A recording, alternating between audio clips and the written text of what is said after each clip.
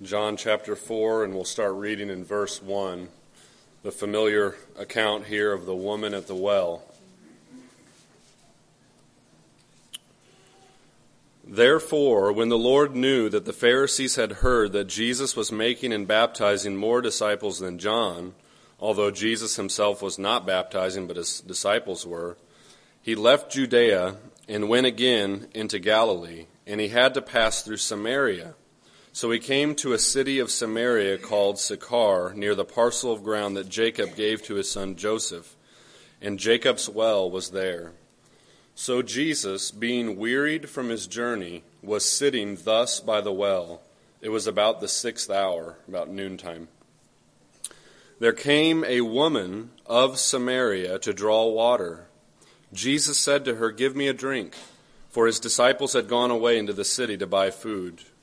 Therefore the Samaritan woman said to him, "How is it that you, being a Jew, ask me for a drink, since I am a Samaritan woman? For Jews have no dealings with Samaritans." Jesus answered and said to her, "If you knew the gift of God, and who it is who says to you, 'Give me a drink,' you would have asked him, and he would have given you living water." She said to him, "Sir, you have nothing to draw with, and the well is deep. Where then do you get that living water? You're not greater than our father Jacob, are you, who gave us the well and drank of it himself and his sons and his cattle?" Jesus answered and said to her, "Everyone who drinks of this water will thirst again, but whoever drinks of the water that I will give him shall never thirst. But the water that I will give him will become in him a well of water, springing up to eternal life." The woman said to him, "Sir, give me this water, so that I will not be thirsty, nor come all this way here to draw." He said to her, "Go, call your husband, and come here." The woman answered and said, "I have no husband." Jesus said to her, "You have correctly said, 'I have no husband,' for you have had 5 husbands, and the one whom you now have is not your husband. This you have said truly." The woman said to him, "Sir, I perceive that you are a prophet. Our fathers worshipped in this mountain, and you people say that in Jerusalem is the place where men ought to worship." Jesus said to her, "Woman, believe me, an hour is coming when neither in this mountain nor in Jerusalem will you worship the Father. You worship what you do not know.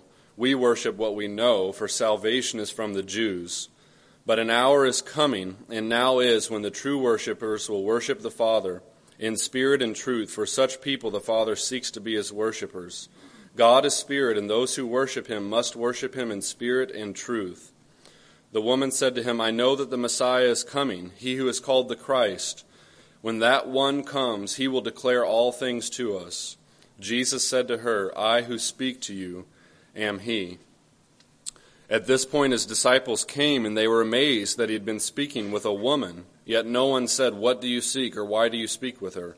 So the woman left her water pot and went into the city and said to the men, "Come and see a man who told me all the things that I have done. This is not the Christ, is it?" They went out of the city and were coming to him. And then if you'll skip down to verse 39. From that city many of the Samaritans believed in him because of the word of the woman who testified, "He told me all things that I have done." So when the Samaritans came to Jesus, they were asking him to stay with him, and he stayed there 2 days. Many more believed because of his word. And they were saying to the woman, "It is no longer because of what you said that we believe, for we have heard for ourselves and know that this one is indeed the Savior of the world." Amen. So, wonderful, glorious account of Christ dealing with this Samaritan woman. You know, this is an interesting account because it's the longest account that we have of Christ, his interaction with a woman, actually, that you have in the New Testament. And it's also an interesting account because of the setting. In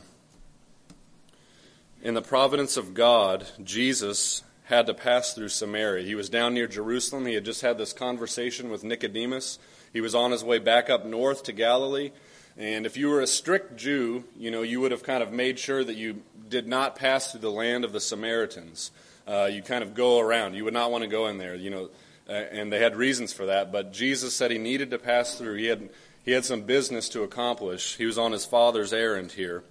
and it was the shortest route to get up to Galilee. So in the providence of God, he passes through this land of Samaria. And just to give you a little bit of a background, the Samaritans were hated by the Jews. If you remember, whenever they would rail at Jesus, they accused him of having a demon and being a Samaritan. So it was like, it was on the same level of calling someone a demon. I mean, it was like, you're a filthy Samaritan. And they were hated because they were they had kind of half Jewish blood. They were kind of mixed in with the nations there. When the king of Assyria had come in and conquered them, he had sent some Gentile people to go and inhabit that land, and they kind of mixed blood. And it says that some lions came and started eating the people. God was judging them, so he said, well, send a priest back there. And the priest kind of halfway taught them about God, and they kind of made up their own rules of worship and said, well, we're not going to worship in Jerusalem. We're going to set up this temple on this other mountain, Mount Gerizim. And so they kind of did their own thing. And so the Samaritans were hated by the Jews. And if you remember during the time of Ezra and Nehemiah, when they were rebuilding the temple, it was the rulers of the Samaritans that were opposing the work. And so they were really hated by the Jews. So Jesus is passing through here, just to continue with our context. He's weary, he's tired, it's a dry desert day, and he's thirsty, and he stops at this well. His disciples providentially had to go into the city to buy food, leaving him thus alone at the well. The well was about 30 yards deep, so I mean, it's a deep well. He's powerless to get any of the water to get a drink, so he's just sitting there waiting. And along comes this woman of Samaria. It's interesting, we don't know a lot about the woman, but you can kind of glean a few things about her. One, it wasn't a servant. If you were well off, you'd have a servant that would come and do all your well drawing business. This woman herself came, so evidently she was not rich, evidently poor. We know that she had been there hundreds of times before because she complained about having to often travel the distance to go and get the water. We know that she was somewhat older in life. We don't know how old she was, but old enough to where she had had 5 husbands that apparently the marriages did not end well. So this woman comes up and meets Jesus here. And so this is kind of the context of this meeting. Jesus meets this woman at this well. And the first point I'd like to bring out for us to notice is this. Well, actually, one other thought about the woman. Apparently, she was notoriously sinful, and she was known. It was not common for someone to come to the well at noontime. The women would always come either early in the morning or at nighttime. Hence, why this conversation happened alone. It was at an odd time of the day. You don't go out during the heat of the day to do the hard, laborious work. Where you're going to be in the heat of the day. So that's why she was alone. So Jesus meets her here in this place. And the first thing I'd like to notice is this, that God is in the business of unexpected meetings. I was found by those who did not seek me. I was made known to those who did not ask for me. I mean, that's an amazing thing that God does this repeatedly. He does this all the time across the world. There are people that had no thought of God the day they woke up and they went to bed a Christian with eternal life. He's in the business of unexpected meetings. She woke up with no thoughts of God, perhaps, no expectation of anything out of the ordinary. Maybe the guy she was living with yelled at her that day. It was a bad day. We don't know what her day was like that day. But she was about to meet the Savior of the world. And such are the plans of God towards sinners that you can have no thought of God, and God has all of these plans of grace toward you. She had been to that same old well thousands of times, only to come back again thirsty, right? It never satisfied. She had to keep coming back, had to keep getting more. And yet, this day was different, right? You see, I think I don't know that John was meaning this, but whether he meant it or not, you see this. Her daily life exhibited what was going on spiritually in her heart. She had to keep coming back to this well every day, always thirsty, never satisfied. And that was the story of this woman's life. Never satisfied, always back to the same old well. Longing for affirmation, longing for love, longing for security that she had apparently sought in countless men, longing for that security that she's never going to be left, that she's always going to be cared for, and yet never found it. The world had left her high and dry. But this day was different, because when she came to that same old well, there's a man sitting there this time, a foreigner. She realizes by his dress, she knew he was a Jew. He stood out. He didn't look like the other people. She expects to come to the well, and there's no one there, and this time there's a man sitting there. And brethren, oh blessed day in your life when you come across the Lord Jesus Christ standing there in your path when you didn't expect it. Here sits the one who did have all that her soul ever longed for, all the love, all the acceptance, all the security, all that her heart had ever longed after. Amazing grace of God. Next, just by way of general observation here, notice just the kindness and tact of the Lord in the way he dealt with this woman. He breaks the ice by asking her for something. Would you give me a drink? He puts himself basically in a position of humility. He's saying, I'm in need of you to help me, to get some water here. There's no virtue in always being confrontational or harsh or not just being friendly towards sinners, and talking to them, dealing with them where they're at in life. It would not have gone well if he started off the conversation with, Samaritans, that's idolatry, right? That would have been a bad way to start off the conversation with her. But he instead talks to her about what's already on her mind. She's thirsty. And he's got something to say to her about water, although she doesn't understand it at first. Notice just his tact, verse 9, he's unoffended. She never even gives him a drink. As far as we know, he never even got a drink out of the deal. The conversation got totally sidetracked to spiritual things. But he's not put off by her saying, you're a Jew, and why are you talking to me? I'm a Samaritan woman. You can't do that. He doesn't even deal with it. He bears with her in her fleshly understanding. Even after he's talking to her about eternal life, she thinks he's still talking about just running water or fresher water than the well that she had there. He gently deals with her in regard to her sin. Woman, go and call your husband. Think of the way of dealing with sin in that way. Just so mild, so meek. And yet for her, it was like a dagger straight in her heart because she knew. She knew then what he was talking about when he was talking about living water. So those are just some kind of general observations. Let's kind of get into the meat of the conversation here. So looking here in verse 10, the substance of the talk. If you knew the gift of God and who it says to you, give me a drink, you would have asked him and he would have given you living water. In verse 13, everyone who drinks of this water will thirst again, but whoever drinks of the water that I will give him shall never thirst, but the water that I will give him will become in him a well of water, springing up to eternal life. So, the first point I want us to bring out is this.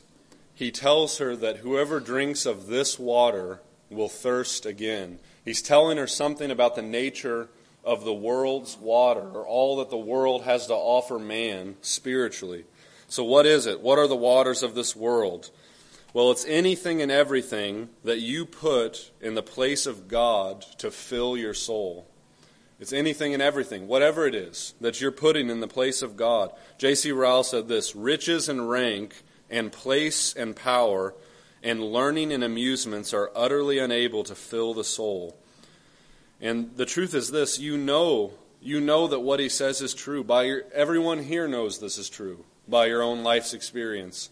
You've been there. If you're a Christian, you've been there. If you're lost, you're there right now. You know that your soul is not satisfied.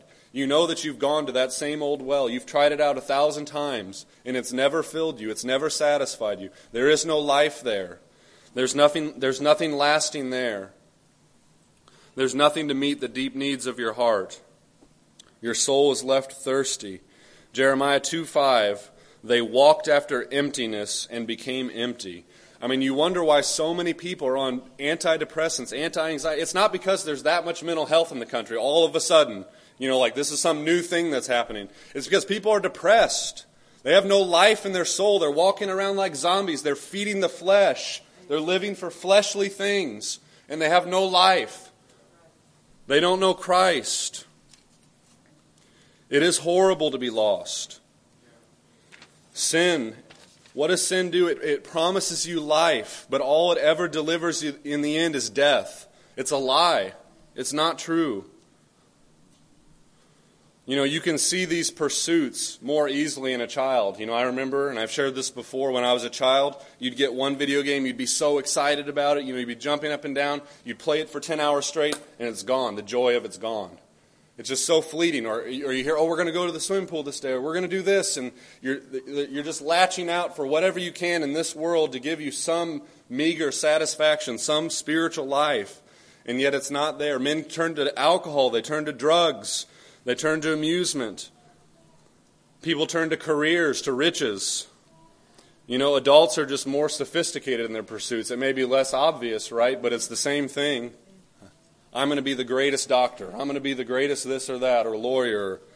Actors and actresses get to the top in fame, and look at half of their lives. They're divorced, they're on drugs, they're miserable. Some of the wealthiest men commit suicide. They get to the top, they finally get all the money. They get everything they could possibly want, every earthly comfort. In the end, their heart is still a black hole, empty. This thirsting, it should be noted, is not an innocent thing. Flip with me here to Jeremiah chapter 2.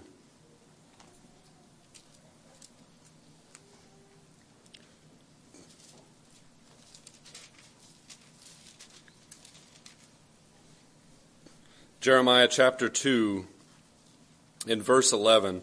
Has a nation changed gods when they were not gods? But my people have changed their glory for that which does not profit. Be appalled, O heavens, at this, and shudder. Be very desolate, declares the Lord. For my people have committed two evils. They have forsaken me, the fountain of living waters, to hew for themselves cisterns, broken cisterns, that can hold no water. My people have committed two evils. According to God, this is evil. It's evil to turn. Why are men in the condition that they are? Because they've turned aside from God. They've turned aside the source, the fountain of life, the fountain of living water. And they've made broken cisterns, their own devices, their own pleasures, which can hold no water, which cannot satisfy. Brethren, if you've not seen this, this is true. The human heart, it is a black hole. It is endless. It is an endless pit of need. And there is only one person that can fill it. Only God can fill it. God has made that heart for himself, and he's the only one that can really fill it. Your spouse cannot fill it. Brother Charles has shared this before. If you try to make your spouse God, you will destroy them. If you try to get everything your heart needs out of that person, you will destroy them. They can't give it to you.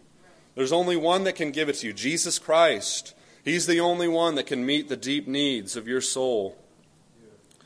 Alcohol can't give it to you. Investing in your children. People idolize, they live for their children. You see that all the time. Money, comfort, success. Proverbs 20:15, the leech has two daughters, give and give. Right? It's just give. It's endless. There is no end to it. Why go back to the same old well? You know that you'll thirst again.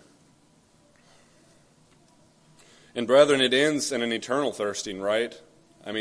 Hell is a place of endless, never being satisfied. There's no living water in hell. Next point. Oh, how different is the water that Christ gives. Living water. And I just want to read a verse to you from John 7:37, because he mentions this again later on. Now on the last day, the great day of the feast, Jesus stood up and cried out, saying, If anyone is thirsty, let him come to me and drink. He who believes in me, as the Scripture said, from his innermost being will flow rivers of living water. But this he spoke of the Spirit, whom those who believed in him were to receive, for the Spirit was not yet given, because Jesus was not yet glorified. So what are these living waters? Well, he says it very clear. It's in reference to the Holy Spirit. It's the gift of God, the Spirit of God. and all of the benefits that come with receiving the Spirit. He's thinking of all of the life, all of the joy, all of the love, the experiences, the rich experiences of a life given to God, of a soul that drinks of this water, the life of God in the soul of man. So Jesus is saying this. He's saying, trust me. He's saying, believe me. I've got it here. I'm the source of all that your soul needs. So what do these life-giving waters bring to the soul that drinks? Well, it brings love, right? The love of God has been poured out within our hearts through the Holy Spirit who was given to us. The embrace of God. I mean, is there anything greater? Security, acceptance. I mean, to know that you belong to God and that He's never going to leave you. He's never going to forsake you. As the Song of Songs said, I have found the one whom my soul loves. To know that God. How about peace? Peace I leave with you, my peace I give to you. Not as the world gives do I give unto you. Contentment, the frenzy, the frantic rat race, the endless pursuits of man. Over. Peace in trials, peace in death.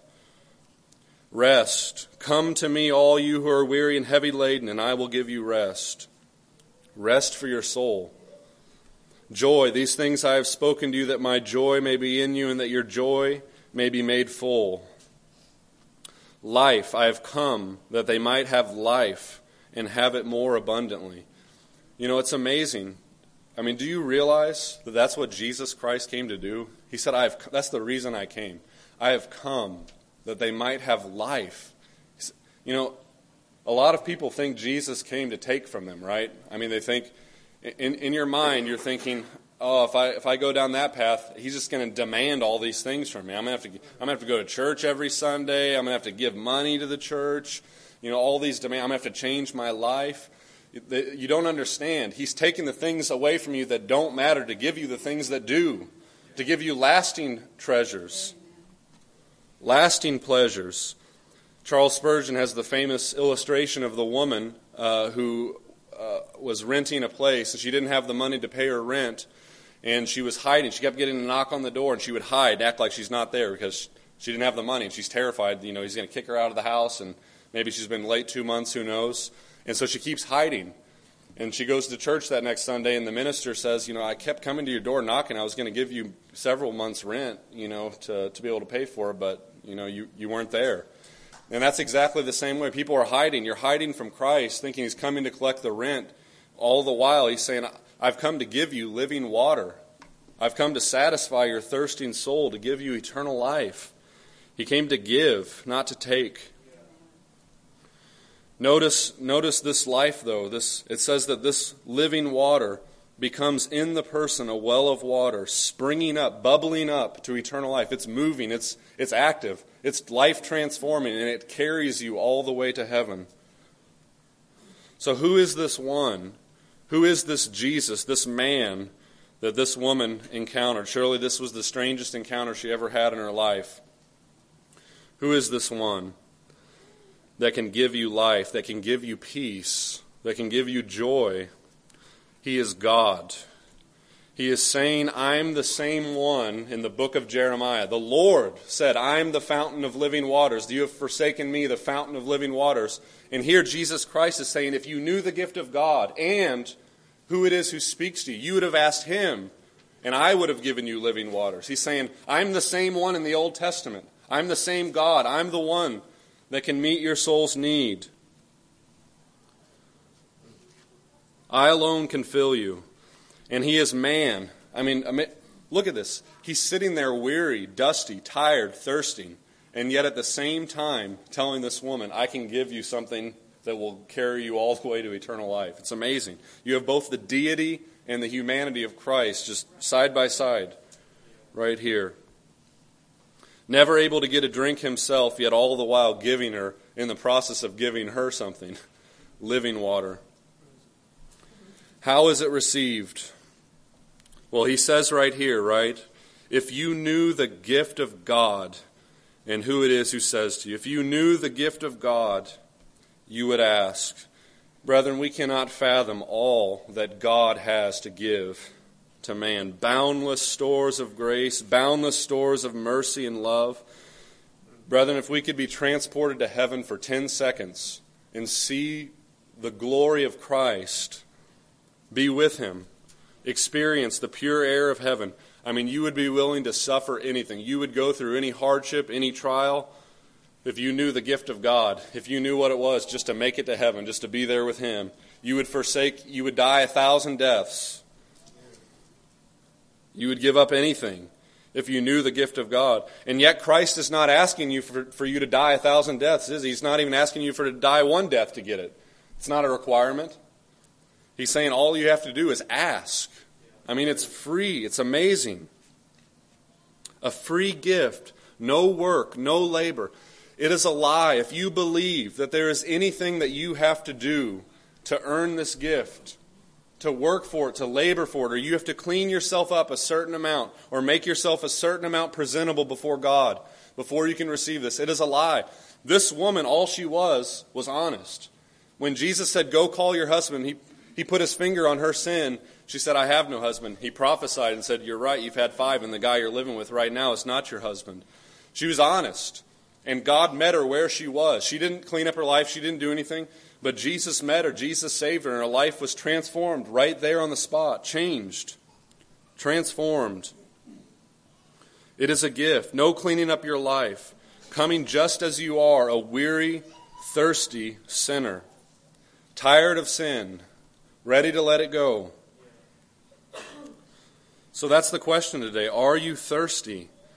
Are you tired of sin? What should you do? You should ask. Ask. And Christ will give it to you. He will. You know, some people don't ask because they fear Him. You're afraid of Him putting His finger on you saying, "Go call your husband." You're afraid. He's going to expose you. He's going to deal with your sin. Brethren, He knows it anyways, right? The woman went around testifying, "He told me all things that I've ever done." She realized who she was dealing with. She was dealing with God, who knew her innermost heart, who knew her life. Transparency. That's how God wants us to be with Him, right? Nothing hidden. Just bring it all out there on the table. Just lay out all the filth and all the sin. Say, "Here it is, Lord. This is what I am. I'm never going to be anything else unless you do something in me, unless you give of this living water to me." Some people don't ask because you're playing church. You're satisfied with religion. You know, you think you've got the real thing. Self-righteousness. Some people don't ask because they think harsh thoughts about Christ. You know, that He's coming to collect the rent, that He does not really have what is best for your life. He's not really going to give you what is best. Oh, brethren, but He is good. He is good. He's overflowing with these living waters. He's the Lord of living waters. Will He respond? That question comes up in your heart. What if I did and He didn't answer me? Brethren, the Bible says that He will. Verse 10. You would have asked Him, and He would have given you living water. He will do it. He will answer you. He will answer the soul that asks. And just to close here, turn with me to Luke chapter 11.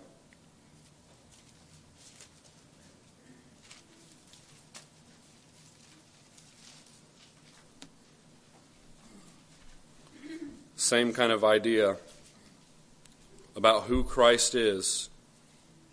So I say to you, Luke chapter 11, verse 9, so I say to you, ask, and it will be given to you. Seek, and you will find. Knock, and it will be opened to you. For everyone who asks receives, and he who seeks finds, and to him who knocks it will be opened. Now suppose one of you fathers is asked by his son for a fish, he will not give him a snake instead of a fish, will he? Or if he asks for an egg, he will not give him a scorpion, will he? If you then, being evil, know how to give good gifts to your children, how much more will your heavenly Father give the Holy Spirit to those who ask Him? Christ is saying the same thing here. He's saying ask. He's good. He's overflowing with goodness. He wants to shower mercy on your life, grace upon your life. He wants to give you eternal life. Just come, just ask, and He'll do it. Well, amen. Let's go ahead and pray. Lord, we do just say that you are so good. Lord, you are the Lord of living waters. We pray, Lord, we pray for these life-giving waters. Lord, we pray that you would grant it to thirsty souls. Lord, we pray, Lord, you'd break down every barrier wall. Lord, like how you softened this woman's heart, you disarmed her and dealt gently with her and made these exceedingly great promises to her, Lord. And Lord, we just pray that you deal with us. Pray you'd put your finger on sin in our life, and pray for the lost, Lord, that they would come, that they would drink, that they'd be satisfied in all that you are and all that you've done. In Jesus' name, amen.